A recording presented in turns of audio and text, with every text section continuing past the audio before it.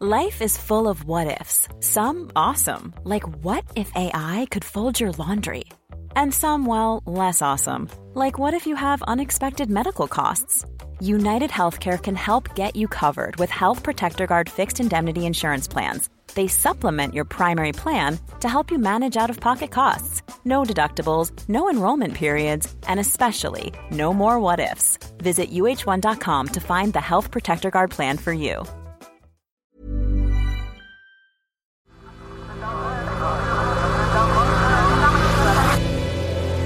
The Sense Maker.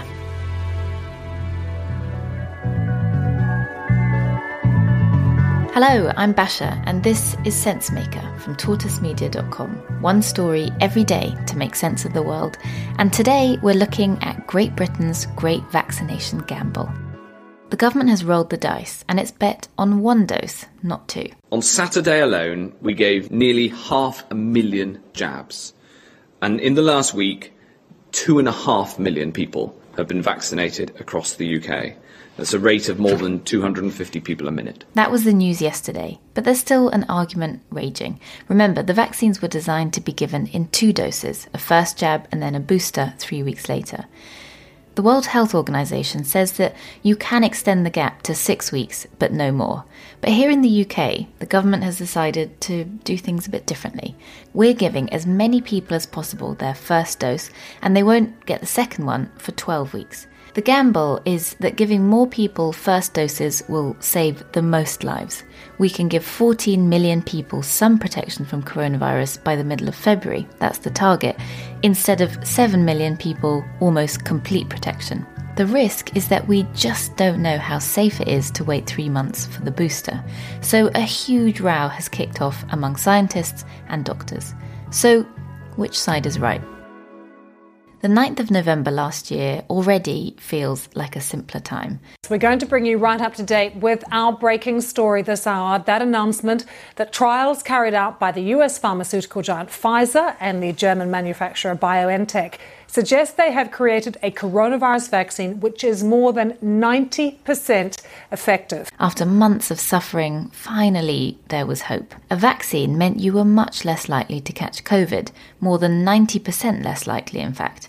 But a few weeks later, we all found out that, well, COVID had other ideas. We have identified a new variant of coronavirus, which may be associated with the faster spread in the southeast of England. And there were warning signs that the rollout of the vaccine might not be as quick as we hoped.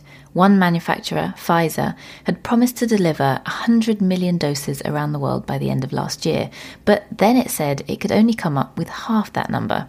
It looked like supplies of vaccines could become really scarce, so the UK came up with a new plan. We've had new advice from the Joint Committee on Vaccination and Immunisation that the first dose can protect people against the worst effects of this virus because the benefits kick in after 2 or 3 weeks.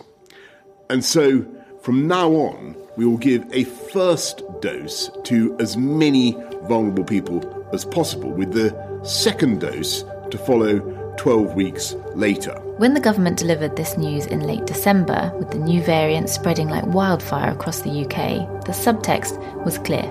We were in a race against time.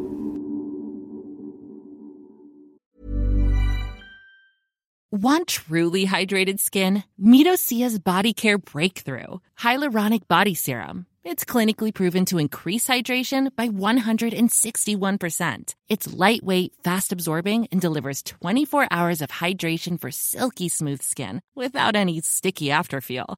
Treat your skin to clean, vegan skincare from Osea. Get 10% off your first order with code SUMMER at OseaMalibu.com. That's OSEA Malibu.com, code SUMMER.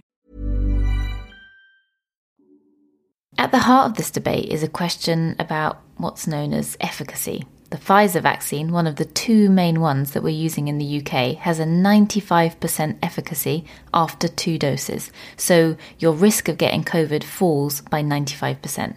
Pfizer also estimates that taking just the first dose reduces your risk by 52%. And then British government scientists did something a bit cheeky with those numbers. They took the data for 3 weeks after people had their first jab, basically up until they were supposed to have the second one.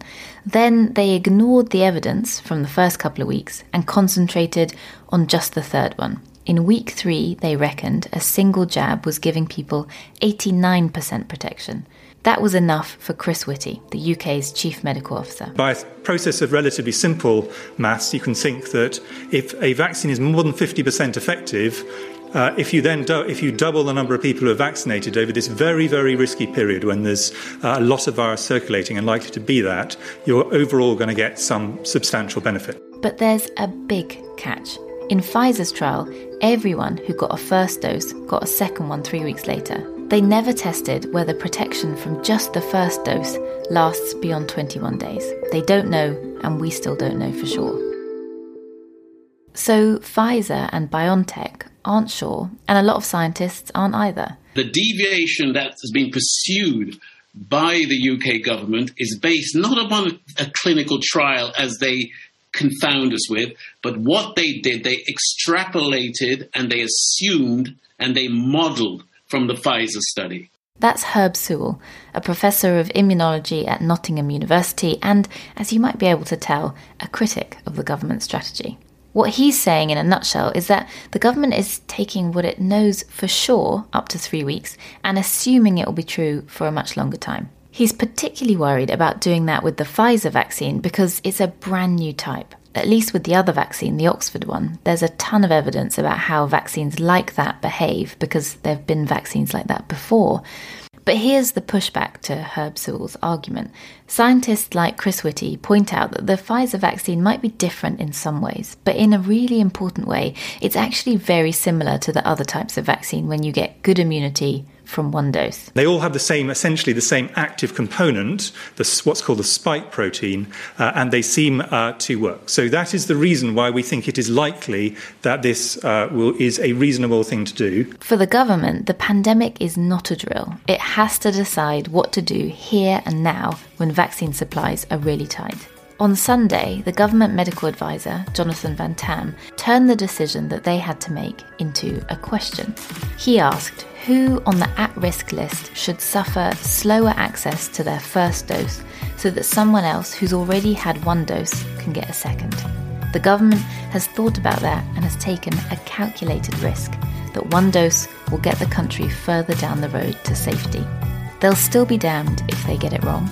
All we can do at the moment is hope that they haven't.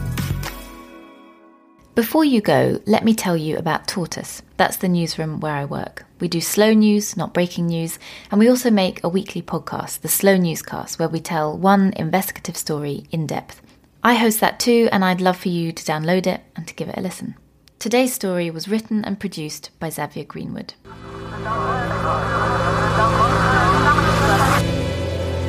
The Sense Maker.